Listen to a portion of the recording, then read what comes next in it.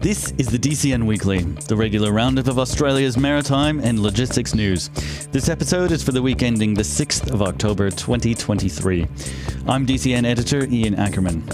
In the news this week, the Maritime Union of Australia gave notice on Friday, the 29th of September, of industrial action at DP World terminals in Sydney, Melbourne, Fremantle and Brisbane, starting on the 6th of October.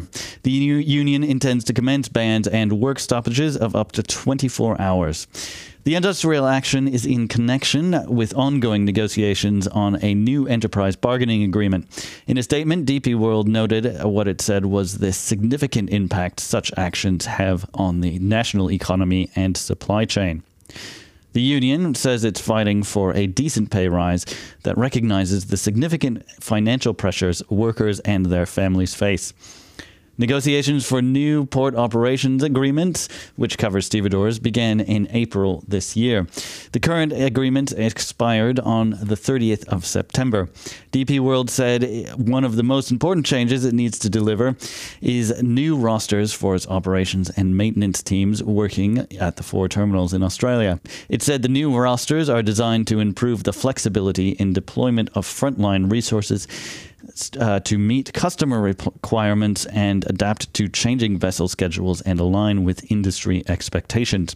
DCN will publish updates on this ongoing story as new information comes to hand. Also in the news this past week, AMSA banned the container ship Big Lily from Australian waters for 90 days for serious maintenance and safety issues. Prior to this banning, the ship had been detained in Melbourne after an AMSA port state control inspection identified serious defects with the main engine, safety equipment, and the watertight integrity of the ship's cargo hatches. AMSA inspectors identified a long list of defects while the seafarers on board had taken steps to maintain the ship. AMSA said they appeared to have insufficient support from the ship's management to ensure it met minimum international standards. The defects have resulted in an elevated risk to the health and safety of the seafarers on board and the Australian coastal environment, AMSA said. AMSA detained the Big Lily earlier this year following the identification of 23 serious deficiencies in May, 7 of which warranted detention. AMSA said the ship operator, V Ships Greece, has a poor record recently with a detention rate of 16% compared with 6% for all foreign vessels.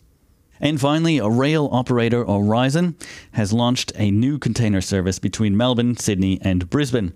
Aurizon will operate the weekly return service on the East Coast Corridor under its 11-year contract with Team Global Express.